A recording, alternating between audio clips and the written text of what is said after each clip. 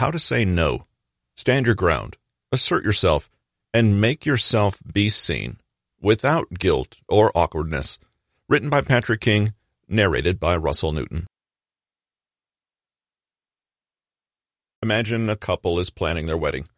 Because both come from big, close families, everyone gets involved in the plans, and soon every parent, aunt, uncle, cousin, and distant relative is weighing in with their opinion on how things should be done. The engaged couple, wanting to be nice and show how appreciative they are for all the help they're getting, accept more and more interference, saying yes to every new person added to the guest list despite their reservations. They hold their tongues when people ignore their wishes or steer things in a different direction. You probably already know how this story ends. Soon, the wedding doesn't remotely resemble what the couple originally wanted, and stress is at a fever pitch. Eventually, one or both of them loses their temper and puts their foot down. The families on both sides are hurt and confused. Jeez, no need to be rude. If you didn't like it, why didn't you just say so? If you're reading this book, chances are you've had a similar experience in your own life and would like to know how to avoid reaching this kind of breaking point again. Good communication, empathy, and knowing how to compromise are wonderful skills to have. But in this book, we'll be talking about a skill that is relatively undeveloped in some of us, the art of saying no. Having firm and healthy boundaries that you are comfortable asserting is a non-negotiable part of good mental health and self-esteem. But learning to say no is about so much more than simply putting your foot down with pushy family members to save some drama. The benefits of speaking up to defend your own boundaries and limits go far beyond this. Why saying no is so essential. Saying no is about respect. Respect for ourselves and for others. When we say no, we assert our own boundaries, and this communicates to both ourselves and to others that we have value, and also that we have values, i.e., we have principles, goals, and limits that we care about protecting. Saying no is a conscious, deliberate act. It empowers you because in saying, "This is not what I want," you're also essentially saying what you do want and, in so doing, shape your own life. If you can say no, you take back your own power and agency and correctly balance other people's desires, needs, and demands with your own. If you can say no from a healthy and conscious state of mind, then you know how to set your own intention and direct your life in the direction you want it to go, according to what's important to you. And the more you do this, the more confident you feel in your dreams and goals and in your right to expect a life of your own, to do with it what you want. However, if you never say no, you end up deferring to other people's ideas of who you are, what your life should look like, and what you should do. You put their needs, expectations, and comfort before your own. Suddenly, you're bending over backward to make it easier for them to achieve their desires, all the while ignoring or dismissing your own.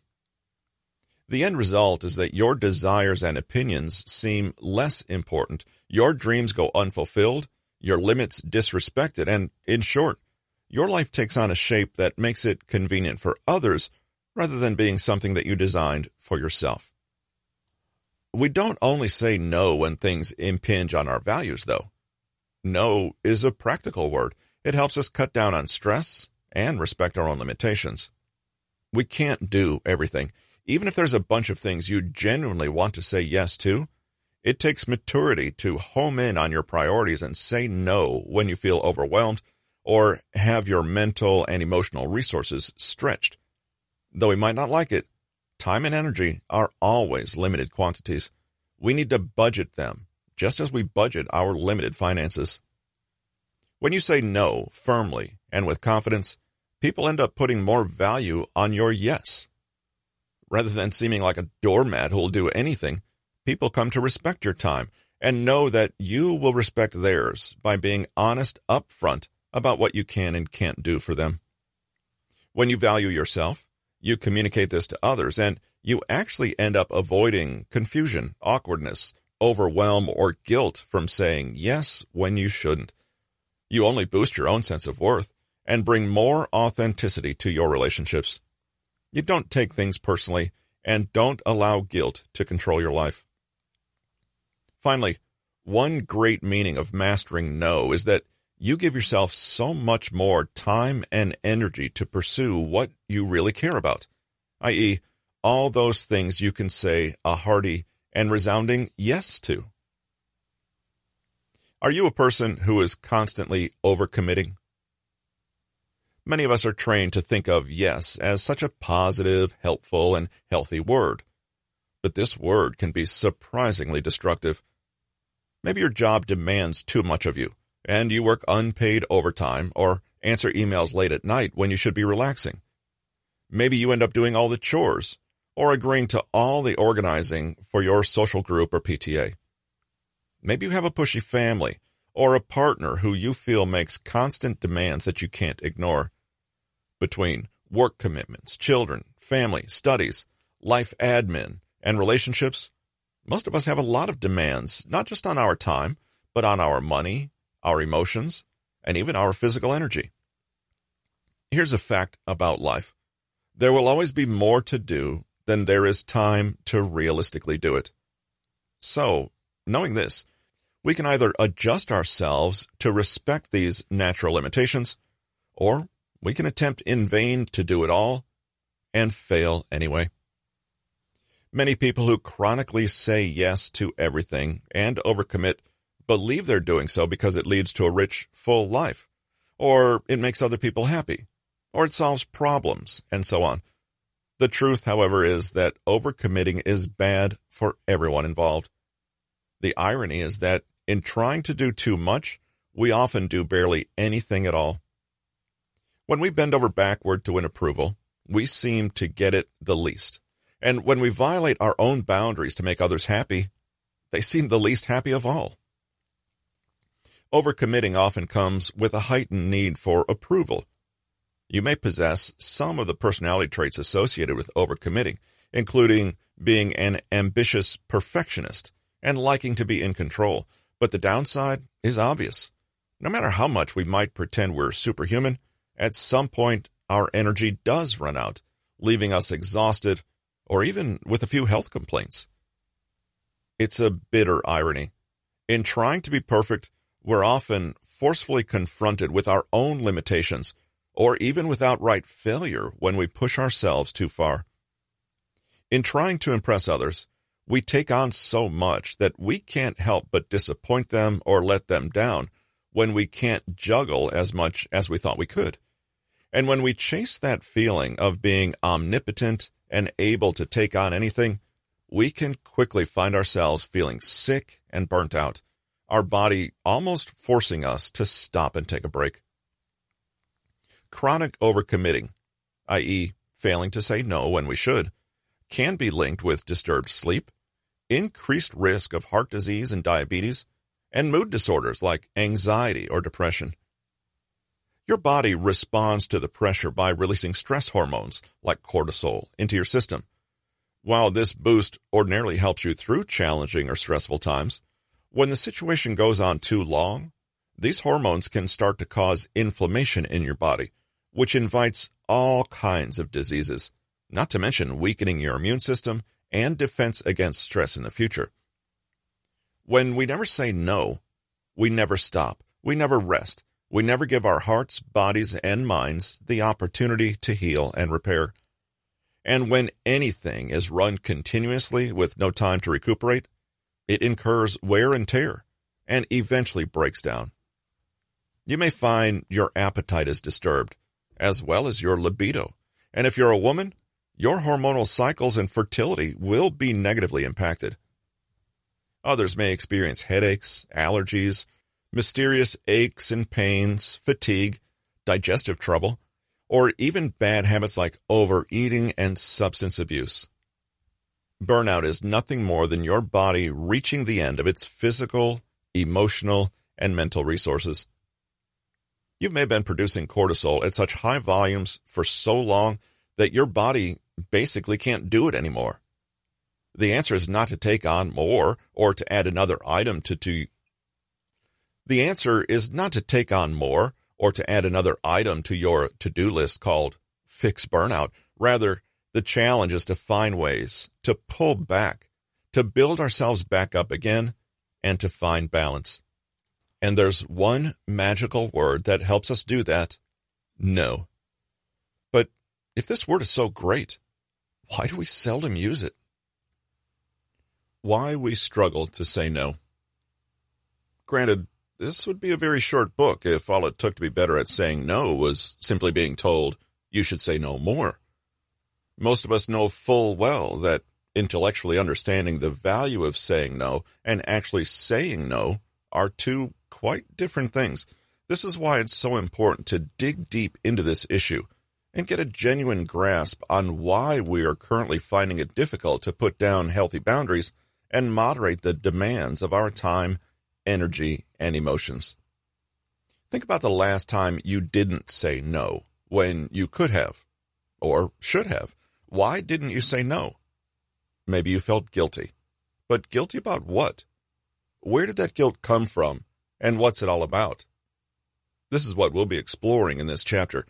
There are many different explanations for why we find it hard to put our foot down. That's why it's important to understand your unique reasons before considering any potential solutions, since the success of any solution will depend on how appropriate it is for the problem we actually have. Reason 1, you want people to like you. Let's cut to the chase. Many of us say yes when we mean no because we want to appear to be a particular kind of person. We say yes to extra work because we want to appear to be dedicated and committed to our jobs. We say yes to helping out at the food bank because we want to appear to be selfless and community-minded. We even say yes to going on that second date because we want to appear easygoing and friendly. Nobody likes a wet blanket who lets the team down, right? So you say yes when you don't really want to. Maybe there's a part of you that wants to appear busy and in demand. Maybe you're a little flattered that your attention and energy is required, and you like being a person who is sought out in that way. Of course, it's also a perk when you get to do things your way rather than letting someone else take responsibility for it. There's the control again. If we dig deeper, though, this reason comes down to nothing more than this: we want others to like us. We imagine the person we want to be and behave as we think they would: friendly, accommodating, helpful, hardworking. We feel that people will respect and like us more if we agree to their demands and help them. Humans are social creatures, and this is a natural impulse. But in those who overcommit, it can get out of hand. Reason 2, you're afraid that you'll miss out on something if you say no. Sometimes we say yes because we want to be the kind of well-liked people we believe say yes. Sometimes we just say yes because we're afraid of what will happen if we don't. Our boss might offer us a stressful opportunity that might not come around again if we say no now. Maybe we worry that saying no will affect our prospects or make us less in demand when clients perceive us as unreliable or unwilling to help.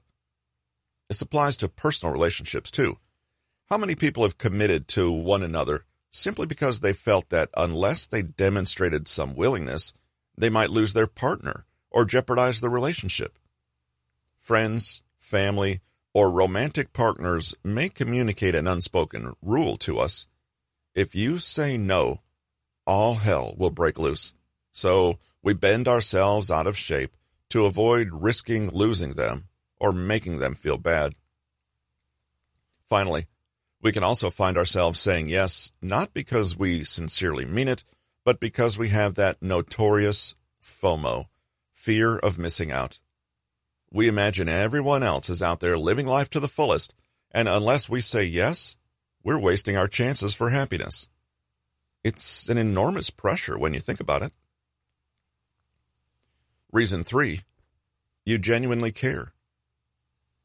Parents can often exhaust themselves saying yes all the time because they genuinely care about their kids and want what's best for them.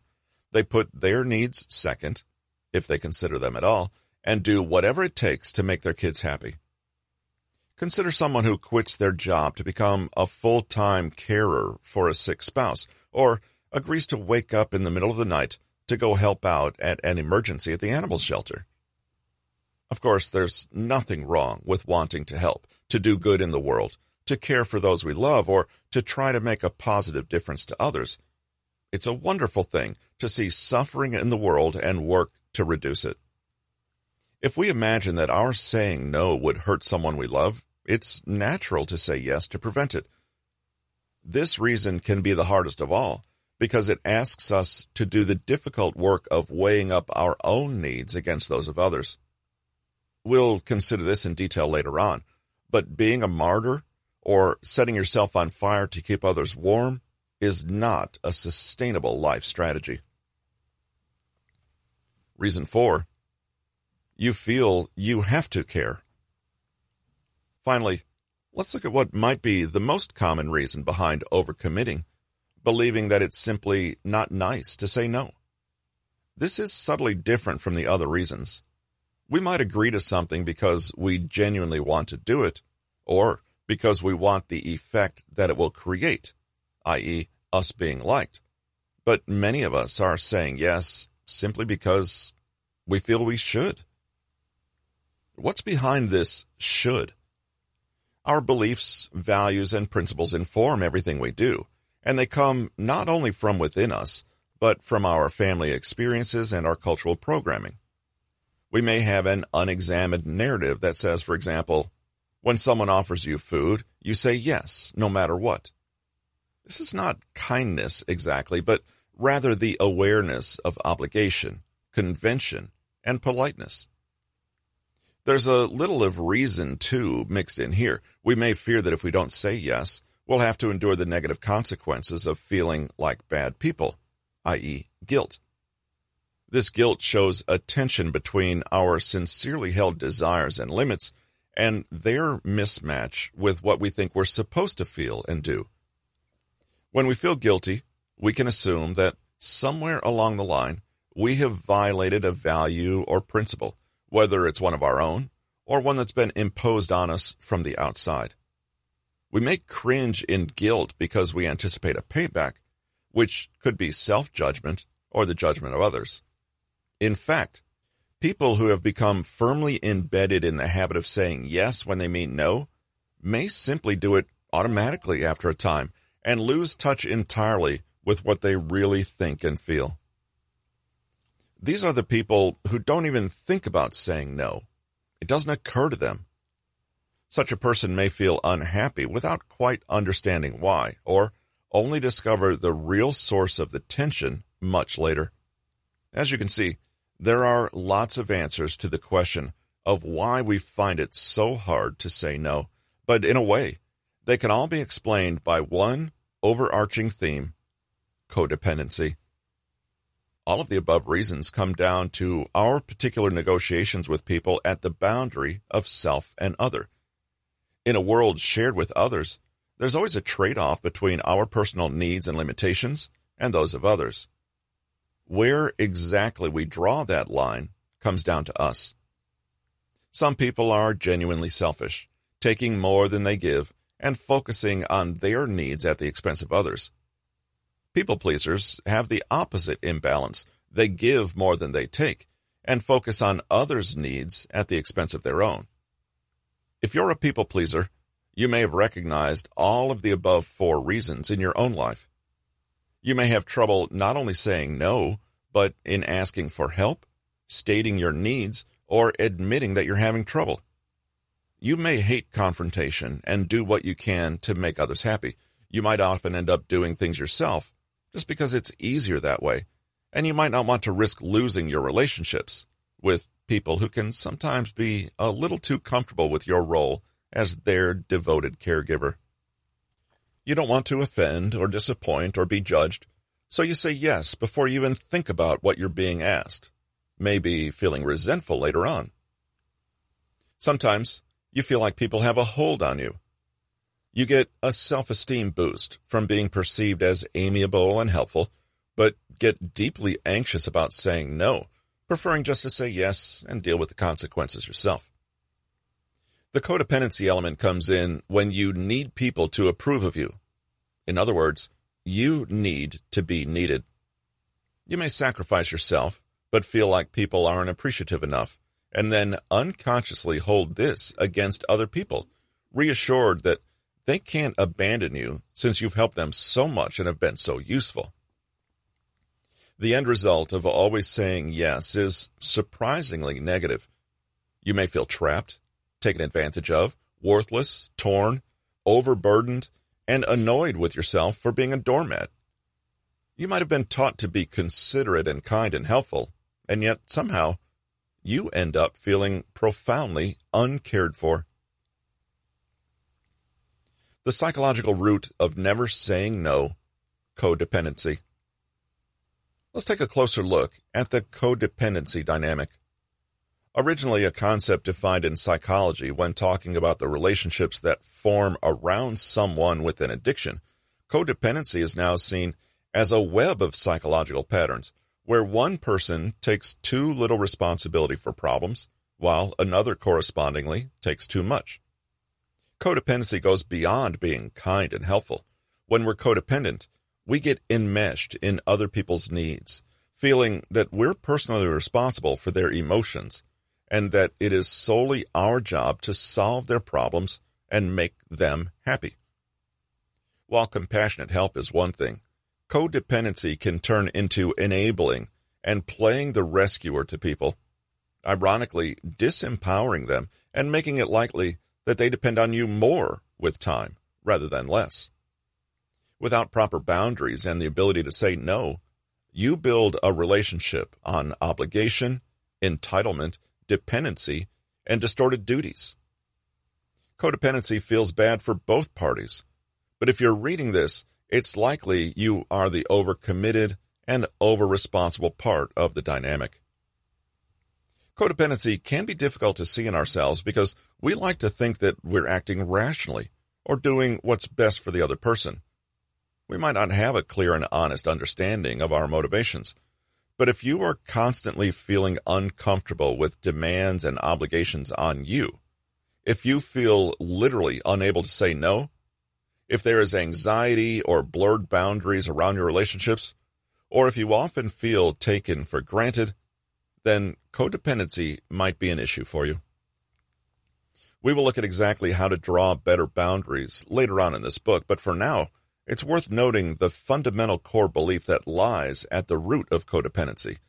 This core belief is, I can take the emotions of another person and change them. Or, put another way, I'm responsible for another person's emotions.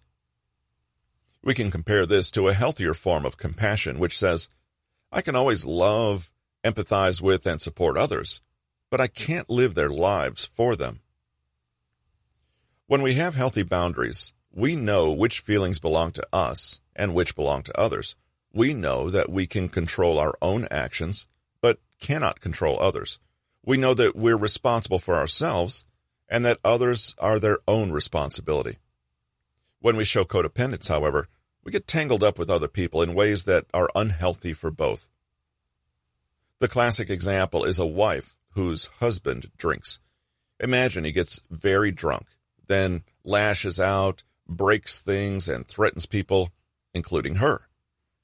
When he sobers up, he pretends it never happened, or blames her, or complains that she should have done more to stop him.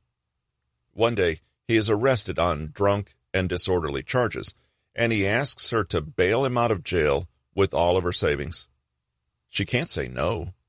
Who else will rescue him? She makes excuses for his bad behavior, even unconsciously enjoying the fact that she is his only defender and helper. He takes no responsibility for his behavior, while she takes all of it, promising him on the drive home that she'll try harder to bring stress down at home so he isn't tempted to drink. A few days later, when he asks her to buy a few bottles of wine, she can't say no either. the cycle starts again. She tells others that he makes her life miserable, but the truth is that she never considers leaving him and, in an unhealthy way, enjoys being the virtuous rescuer. Doesn't she like feeling so needed? Now, this is an extreme example, but we've all been guilty now and then of the same dynamic.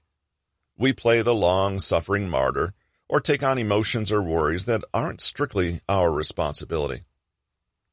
The trouble with codependency is that it just doesn't work. We can't save others from the consequences of their actions. We can't make someone feel a certain way, and we can't live anyone's life for them. There are many reasons we may fall into this kind of relationship pattern. The big one? Fear. Fear of what? Of rejection, disapproval, or anger. Fear of losing control and something terrible happening. We might fear the loss of a relationship, criticism from others, or simply feel unwilling to face up to an uncomfortable or unpleasant truth. Saying yes all the time comes to act like a protective shield, keeping our insecurities at bay and keeping us in control. It's more likely you'll need this external approval when your inner self-concept is shaky. You may need to feel useful, helpful, and needed to feel worthwhile as a person, or feel that if you don't bend over backward, you'll lose what's important to you. So rather than reaching out to loved ones in a spirit of compassion and sincere affection, we do so from a place of guilt, shame, and fear. A father might never have the courage to set financial limits with his grown children because he's afraid that if he does, he'll lose their love. This is because, deep down, he doesn't feel confident and secure in himself beyond his ability to provide money. A woman may constantly agree to cook for family holidays despite the stress because she feels judged by her husband's family, who preferred his ex-wife. She feels pressured to say yes to whatever they demand so she won't be negatively compared to the ex. Another big driver of codependent behavior is a sense of misplaced trust. What this means is that we mistakenly assign others the task of giving our lives fulfillment, purpose, and value, while that is, in fact, our job. Of course, human beings will always have a degree of attachment and dependency on other human beings, but this is normal and healthy. But when we allow other people's actions, feelings, and thoughts to define us, we're disempowered. It's good to trust and submit to others within reason, but when we're codependent, we almost trust too much, relying on others to fill gaps we find in ourselves. Some codependent relationships have a transactional quality, i.e., if you take care of me this way, I'll take care of you in that way, and we'll be together forever, because we both can't live without the other. Consider a lovesick teenager who makes their life's happiness completely dependent on the object of their affection returning their love. It's as though nothing else matters. They will only consider themselves worthwhile if the other person approves of them. This is a person who believes their happiness lies outside of them. They can never be happy unless someone else approves of them, gives them attention, or needs them.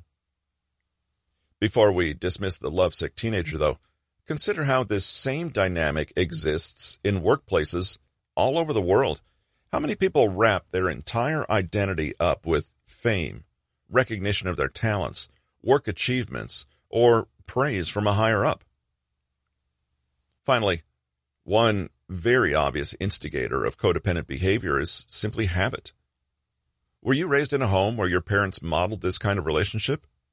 Maybe your family taught you early on an unhealthy set of rules to follow when it comes to relationships, or programmed you with a less than helpful set of definitions for love, obligation, help, and responsibility. Codependent behaviors are often seen in women who are socialized to take on the ultra-nurturer role or dismiss their own needs in favor of serving the needs of others. Codependency is a learned behavior. What has your family and culture taught you? For example, did you have a father who regularly said things like, "Look what you made me do," or a mother who asked you a yes-no question when you both knew that she would only ever accept a yes? With awareness, we can reclaim healthy responsibility for ourselves while gently learning to say no to things that are not our rightful responsibility. And it's worth it. Codependency is incredibly harmful for us. Codependency breaks down relationships and people. It doesn't build them up. It creates resentment. People don't appreciate you or respond in kind, and you feel taken for granted. Anger and entitlement simmer inside you when, realistically, you chose to give too much. Maybe you give even more in the hopes that you'll finally be noticed and praised, but resentment can continue to build and explode later, or lead you to act in passive-aggressive or complaining ways. It creates physical and emotional issues. We've already seen the heavy health costs that comes with chronic stress and overcommitting. Depression and anxiety are almost guaranteed, meaning you're working very hard and going out of your way to make yourself unhappy. It creates emotional and even spiritual problems. Disconnecting from your own needs and limitations makes you miserable and destroys your inner sense of worth and purpose. Unaddressed issues around shame, self-worth, and fear will go along controlling and jeopardizing your life until you work through them consciously. It doesn't even work. Is all this drama and heartbreak even worth it? No. The people we try to help, appease, impress, or fix never seem to rush back at us with praise and appreciation anyway, and their lives don't miraculously get better if we take away from ourselves to give to them. It's tempting to think that somehow all of this sacrifice and self-negation is a grand and noble price to pay. But this is an illusion. The best and healthiest relationships are between people who love one another and also love themselves. Takeaways. Saying no is an essential skill for well-being, since without it, we cannot defend our boundaries. Saying no is a big part of having strong self-esteem and self-worth and helps us conserve our mental, emotional, financial, and even physical resources. People can find saying no difficult for a range of different reasons. Understanding what's preventing you from saying no right now is the first step to removing those roadblocks. One reason is that you believe chronically saying yes will make people like, accept, or approve of you. Another is that you're afraid that saying no will mean you miss out on something important or will lose something unless you say yes. A third is that you say yes out of a sense of compassion, empathy, and care, agreeing to demands because you sincerely want to help. A fourth reason is that you feel compelled or obliged to say yes, even though you don't genuinely want to, out of a sense of guilt or duty about what you should do.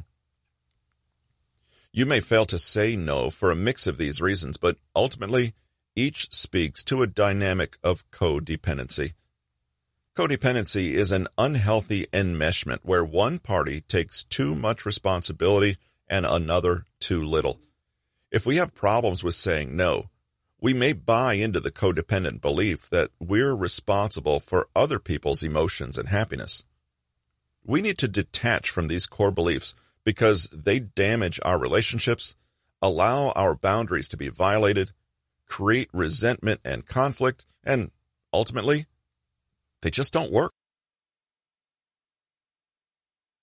In reading the previous chapter, some ideas and thoughts might have stood out to you as particularly relevant in your own life. Why do you find it difficult to say no? What is stopping you from saying no? Or, on the other hand, what compels you to say yes when you don't really want to? In this chapter, we'll be looking at how mindset matters. The way that you look at things changes what you see.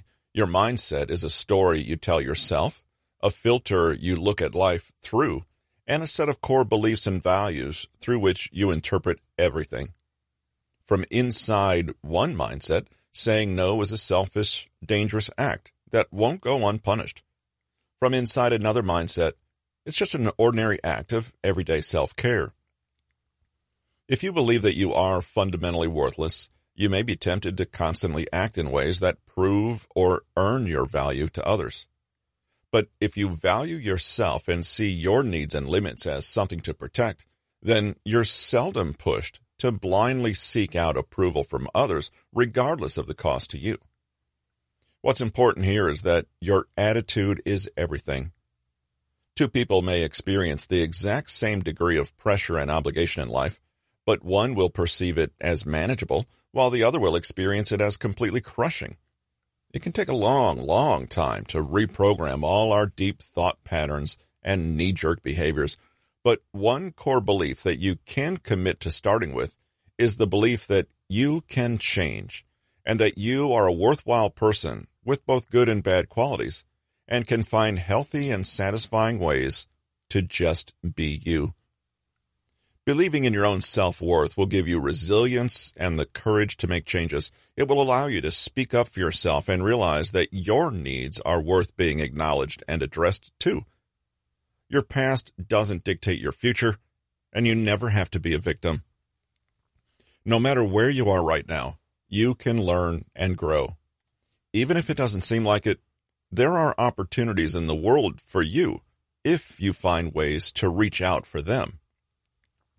We've looked at codependent mindsets and the reasons we might be unable to say no. Now, let's consider the opposite, a healthier, happier attitude where we feel calm, confident, free, and fulfilled in our lives. Core beliefs are the foundation of everything.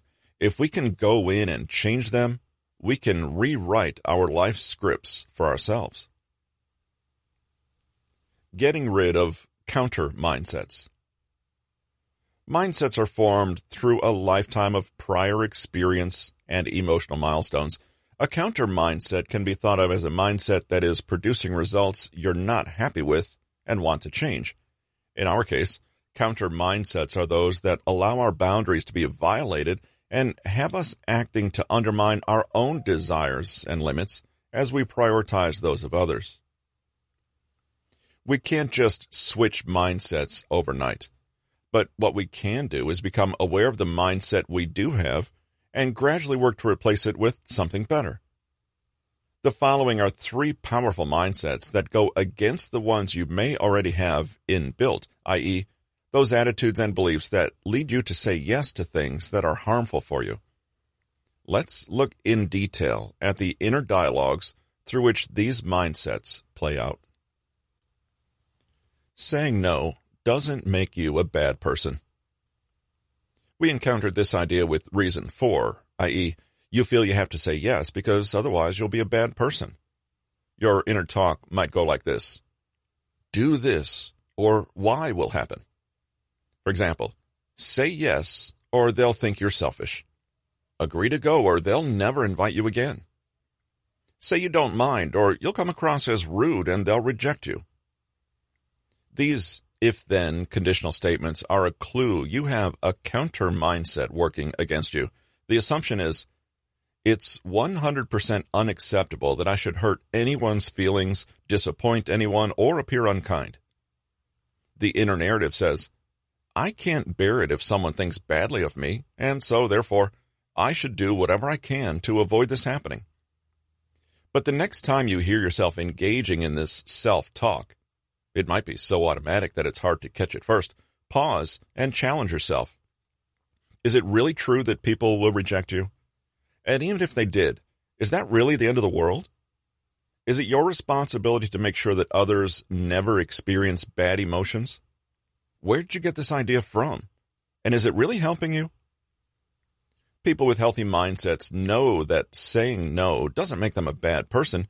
It just makes them a person who said no. Think of someone you love and respect. If they said to you, I'm really sorry, but I just can't make it tonight. No. Would you think they're a bad person? Probably not. Even if you were a little irritated, it doesn't mean they've done anything wrong or weren't entitled to say no.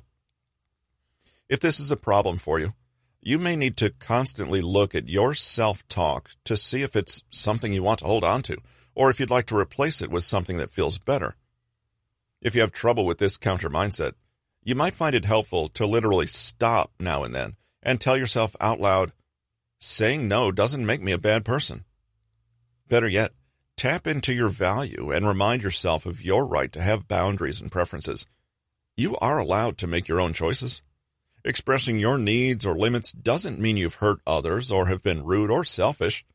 Each of us has that prerogative. A few mantras to keep in mind that can offset a dysfunctional mindset. I have value independent of other people's opinions. I trust my assessment of a situation and my own discretion. I'm not responsible for other people's emotional responses to my politely expressed boundaries. Saying no doesn't mean you don't care. Perhaps you have an inner tape that says, "But I can't say no to them. I care too much." Here's something that might shift your paradigm. We can say no and care at the same time. We can demonstrate empathy and compassion and take a step back to respect our own limits and boundaries. We don't have to stress ourselves out or suffer to prove that we're nice. Caring for others is not the same as martyring ourselves. We can sometimes tell others the lie that the world wants us to be unauthentic and needs us to self-negate, to bend over backwards, to work ourselves to death serving others, but is that really true? Put yourself on the other side for a moment. You contact a colleague for help and they say, "Gosh, I see how swamped you are right now. I'm not surprised you need extra support with this, but unfortunately, I have a load of prior commitments that I'm working through, and I have to deal with them instead right now." Now, you might feel a little disappointed, but what are you going to do? They can't help you. End of story. They care. But that doesn't mean they can magically change the reality of their circumstances just because of that care.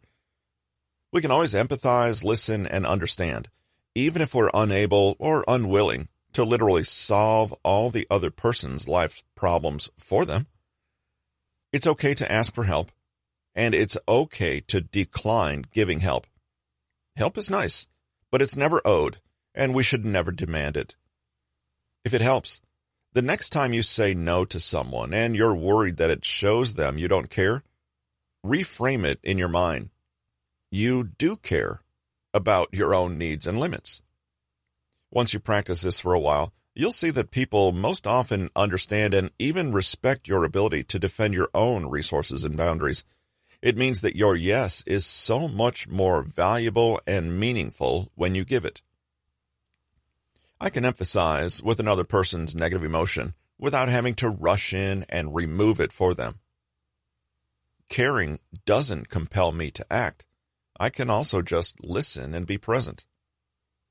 My needs matter too. Saying no doesn't mean you're selfish. If you identified strongly with the guilt and shame from the previous chapter, then this counter mindset is probably running along in the background of your life. When you feel guilt around saying no, whether you say it or not, pause and look closely at your inner voice and what it's saying.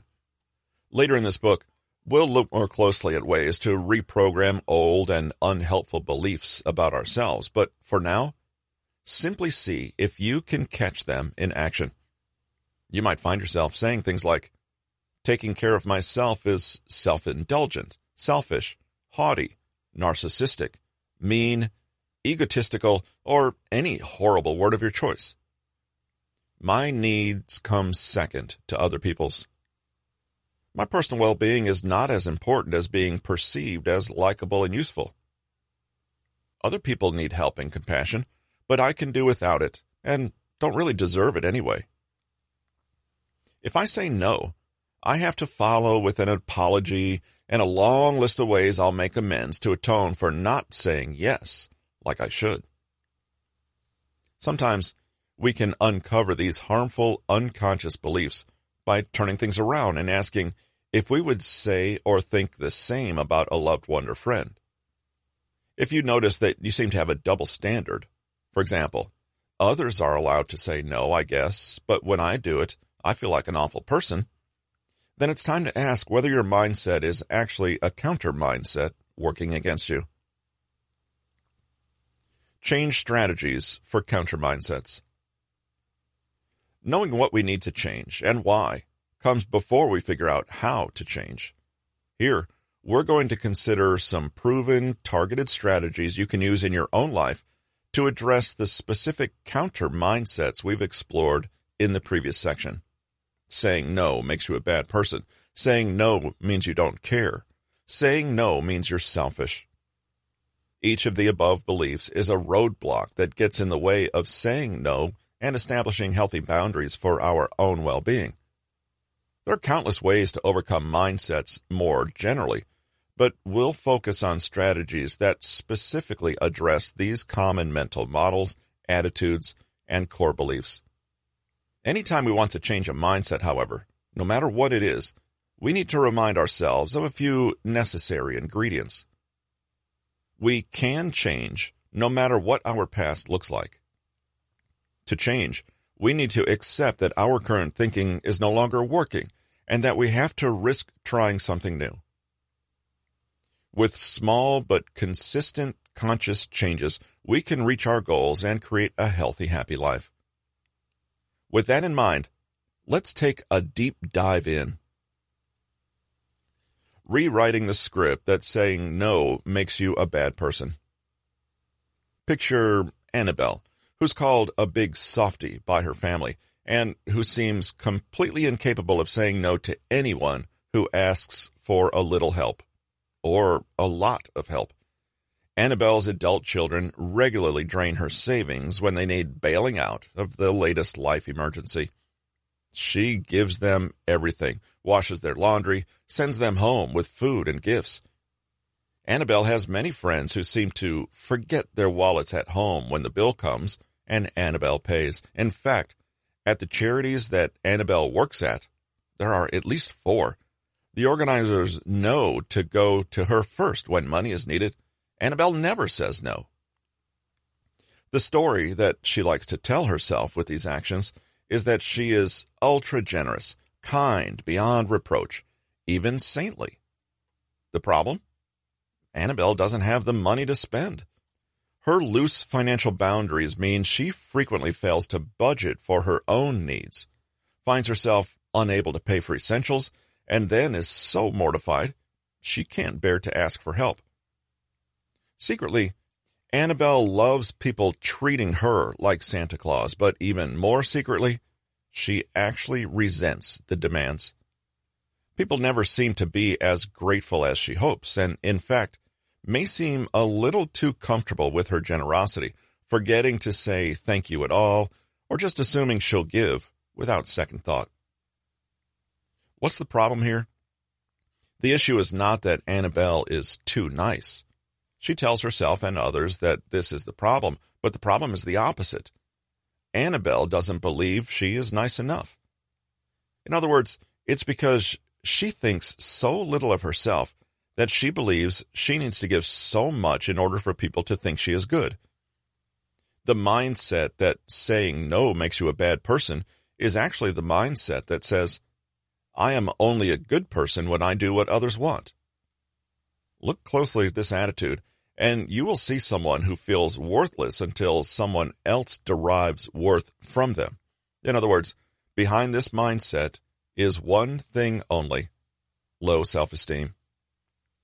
The way to dig up the deep roots of this mindset is to start with self-worth. If you're like Annabelle, a great path is to develop a strong and healthy self-concept. Self-love, if you will, that does not depend on pleasing, helping, or focusing on other people. In other words, the goal is to say no without it diminishing your sense of worth as a human being. Mindsets are made out of beliefs, assumptions, narratives, i.e., thoughts. But below the thoughts, driving them like an engine, are emotions. The emotions behind this mindset are low ones: worry, blame, discouragement, anger, revenge, hatred, jealousy, insecurity and doubt, despair, powerlessness, grief, and, at the very far end, deep feelings of self-hate and worthlessness. doesn't seem so saintly now, does it? We can change our mindset by changing the emotions that fuel it. The less reactive we are, the more conscious and the more mindful we are of how we're feeling, the more control we have over changing how we feel. Imagine your emotions as a ladder with the lowest at the bottom and things like joy, peace, love, and enthusiasm at the top. You can't leap from the pit of despair to ultimate bliss in one step. You need to climb one rung at a time. One technique to doing this can be called emotional calibration. If you're feeling worthless and anxious, i.e., your core belief is, I'm a bad person, then you're susceptible to being manipulated or having your boundaries violated by other people's demands. I'd better say yes to them, because that means I'll be a good person, and then I'll feel better. This technique focuses on fine-tuning our internal emotions first, so that when we go out into the world and engage with others, our boundaries are intact, and we emit a healthier, happier attitude. Change how you feel, and you change how you think.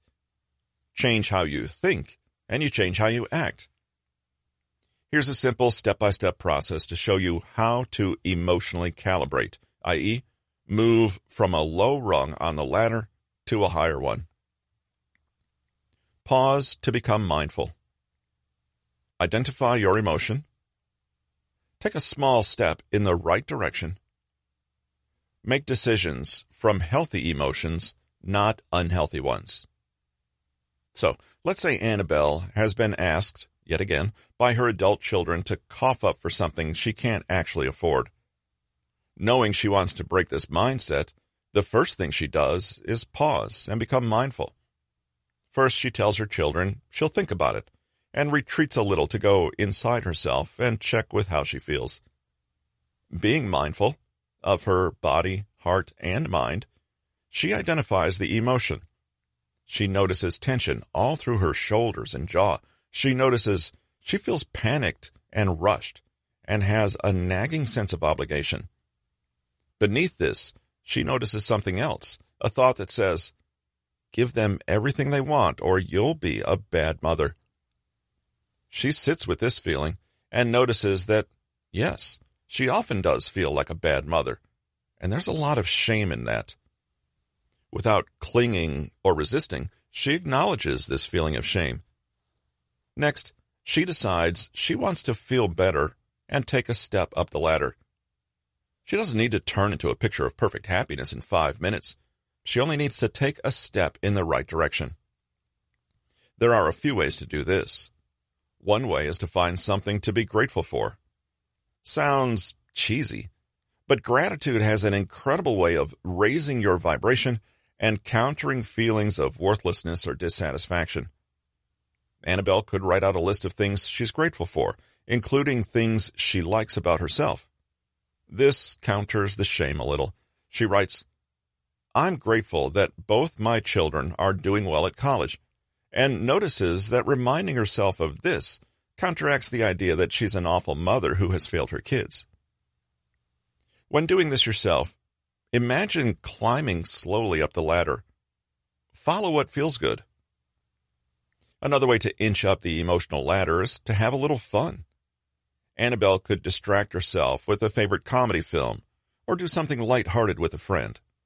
When she returns to the issue of her children, she might be surprised to see how many rungs up the ladder she's moved and how she now feels far less responsible for them. Nobody can tell you what things will move you up the ladder. That's for you to decide, but take a small step, and if it feels better, keep going. Indulge in a little self-care. Remember a compliment someone has told you. Take a break. Pick up an old interest, or speak to someone who makes you feel good. Now, the final step can be attempted. Make a decision from a healthy state of mind. After Annabelle takes some time to think about it, she not only considers the rational aspects of her children's request, but she has time to calibrate emotionally. When she's ready to speak to them again, she's no longer speaking to them from that sense of shame. I have to say yes to be a good person, but from a healthier sense of self-worth. I'm already a good person.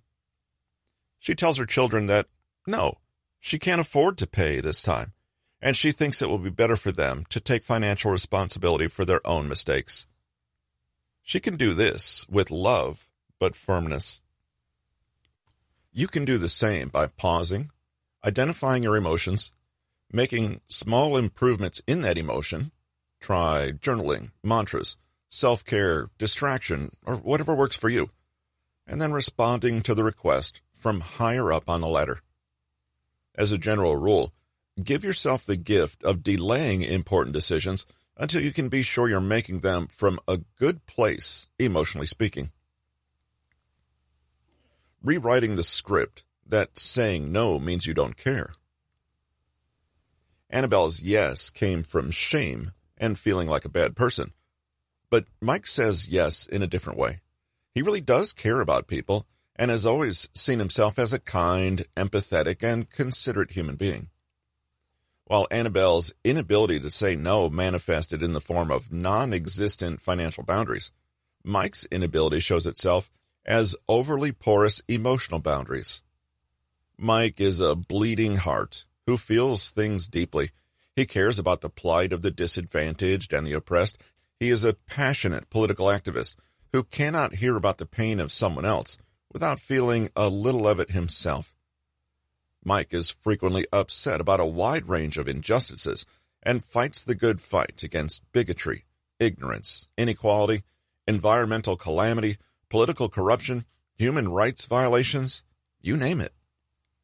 You can guess the problem. Mike's nerves are absolutely frazzled.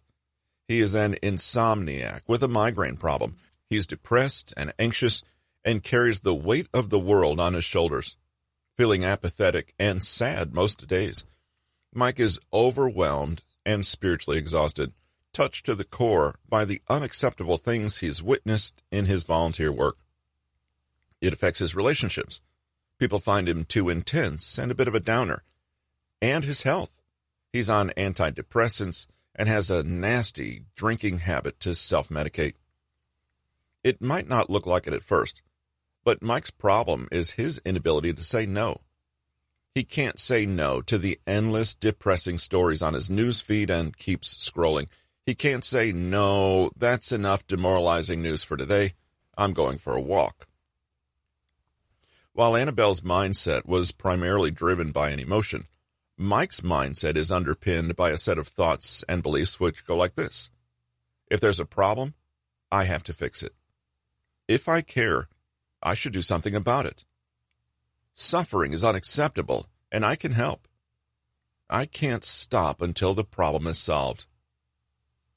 You can see why Mike is burnt out. There is never an end to the suffering in the world. No matter how much you do, there's always more to be done. Always another injustice. Always another problem. It might sound silly if he said it aloud, but Mike probably does think unconsciously, it's my job to save the world, and I can't rest until I do. Mike believes that if you care, you need to act. If you don't act, it means you don't care. This isn't true. Mike is principled and compassionate, but his core beliefs are not helping him because the result is that his well-being suffers. Just like Annabelle can work to gently adjust her emotional state, Mike can work to rewrite the maladaptive beliefs and thoughts that are keeping him miserable. He can follow this process, which is quite similar to Annabelle's. Pause and become mindful. Identify the underlying thought or belief as well as its effect. Gently challenge this thought and replace it with something healthier. Make decisions from healthy core beliefs, not unhealthy ones. Let's see how this could play out. Let's say a friend of Mike's recommends a documentary film for Mike to watch, some grisly, heartbreaking piece about child labor in India that won some important awards. Not a fun, relaxing night in, that's for sure. Knowing that he needs to change his mindset, Mike's first step is to notice that there is a new demand on his attention and energy. Granted, his friend is not literally asking or forcing him to do this, but sometimes our most pressing and irresistible demands come from things as innocuous as smartphone notifications. Mike pauses and becomes mindful. His friend has sent him a link to watch the film, but Mike thanks him and sets it aside. Should he watch it? He turns within to examine what he's thinking and feeling. He observes his inner mental chatter to see what mindset or program is running automatically in there.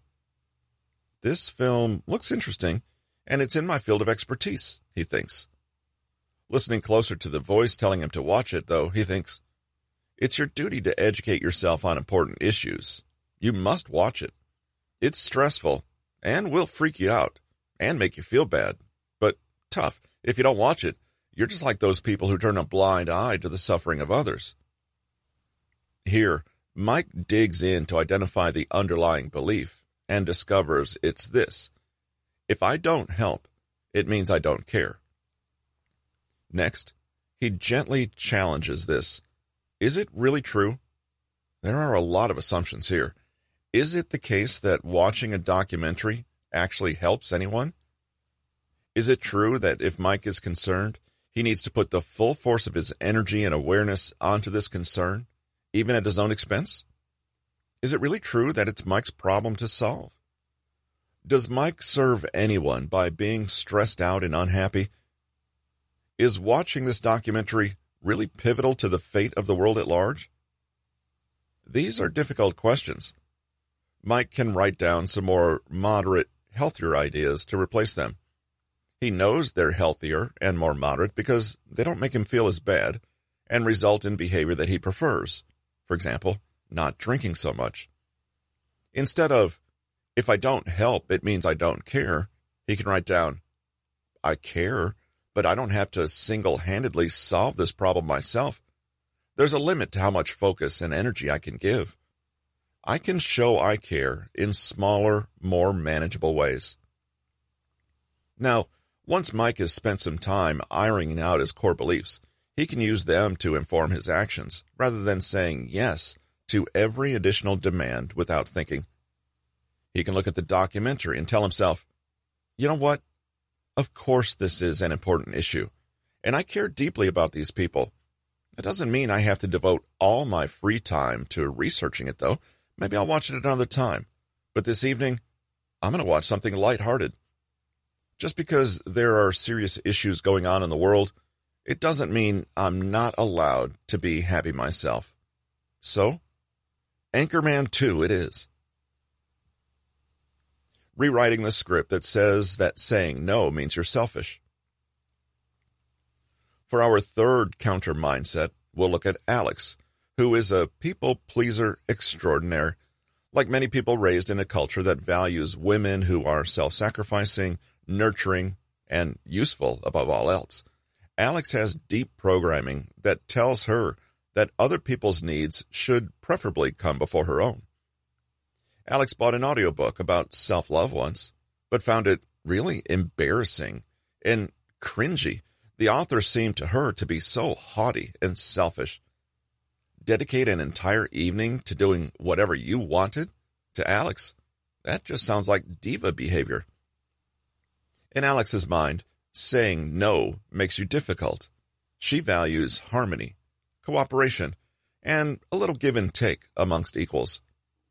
Sounds good, but the trouble is that for Alex, this attitude so often seems to lead to more give from her than take. At work, Alex is determined not to come across as unreasonable or negative. She wants to be seen as a team player and not a brat who can't work with people and get along. What does she do? She says yes to everything. Always cheerful and accommodating, Alex mistakenly thinks this will win her a reputation for being a can-do, competent employee. Big surprise, it doesn't. Instead, Alex seems to command less respect as time goes on. More work is dumped on her lap with less thanks. She finds herself bending over backward to fit in someone's request. When she apologizes that she can't bend over any further, the other person always seems to say, okay, fine, that'll do, I guess. Alex doesn't have deep self-worth issues like Annabelle or some faulty core beliefs like Mike, But what she does have is a bad habit. A habit of letting others walk all over her.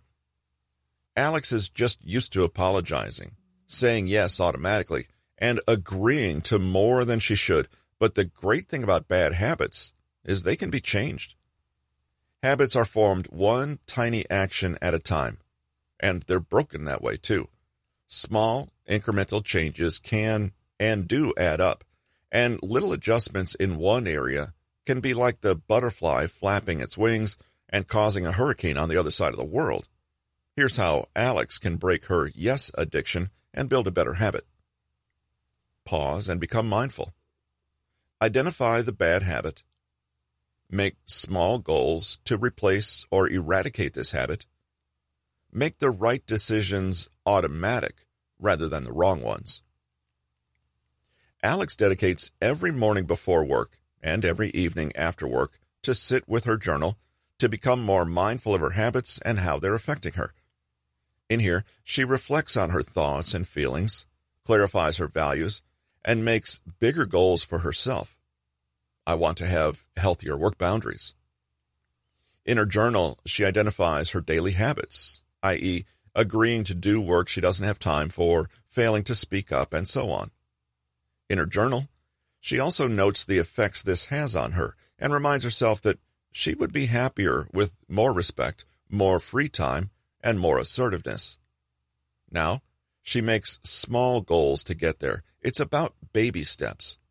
In her journal, she breaks down her big goal into many smaller milestones, making sure they are SMART goals, specific, measurable, attainable, realistic, and time-limited. So she might decide, on a mini goal one week, I will not agree to write up minutes for the meeting if asked on Monday, and will calmly say no without giving excuses. Alex writes some mantras and motivational quotes in the front of her journal and practices some visualizations, seeing herself speaking clearly and confidently. She practices in the mirror and writes herself a script. On Monday, she does it. She says no, but finds herself fumbling a little and makes excuses and apologizes. She comes back to her journal, getting better, but not there just yet. She sets another goal for next week and carries on. She keeps track of her improvement, bit by bit, day by day. She ramps up the goals in time, congratulating herself for small tasks accomplished, then moving on to the next. She's doing what Annabelle did, in a way, by climbing the ladder one step at a time. Now, whether your mindset change focuses on emotions, like Annabelle, or thoughts, like Mike, or habits, like Alex, the general process for making changes is similar. Become more mindful, make small and incremental changes in the right direction, then make decisions from your new mindset. In reality, your mindset may be a mix of all three of these. It's up to you to fashion an approach that will work best.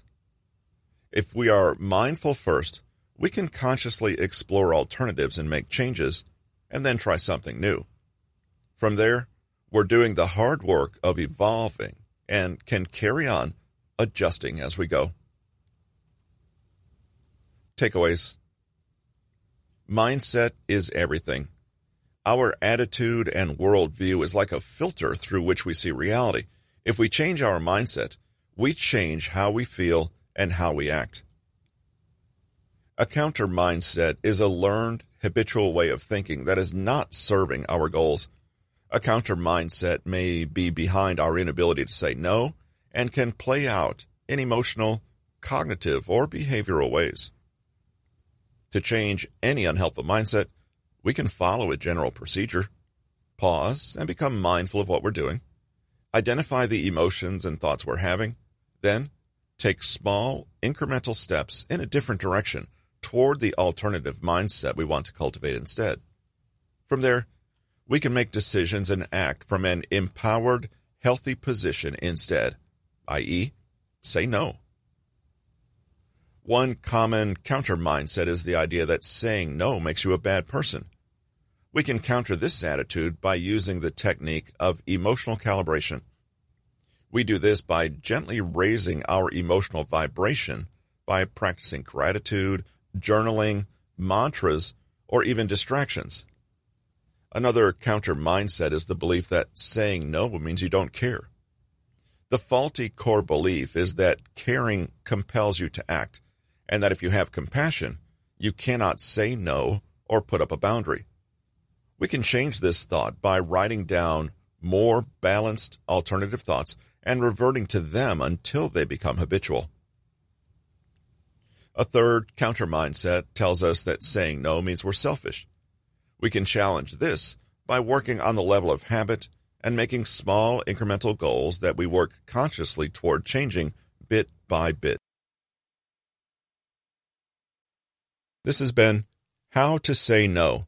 Stand your ground, assert yourself, and make yourself be seen without guilt or awkwardness. Written by Patrick King, narrated by Russell Newton. Copyright 2021 by Patrick King. Production copyright by Patrick King.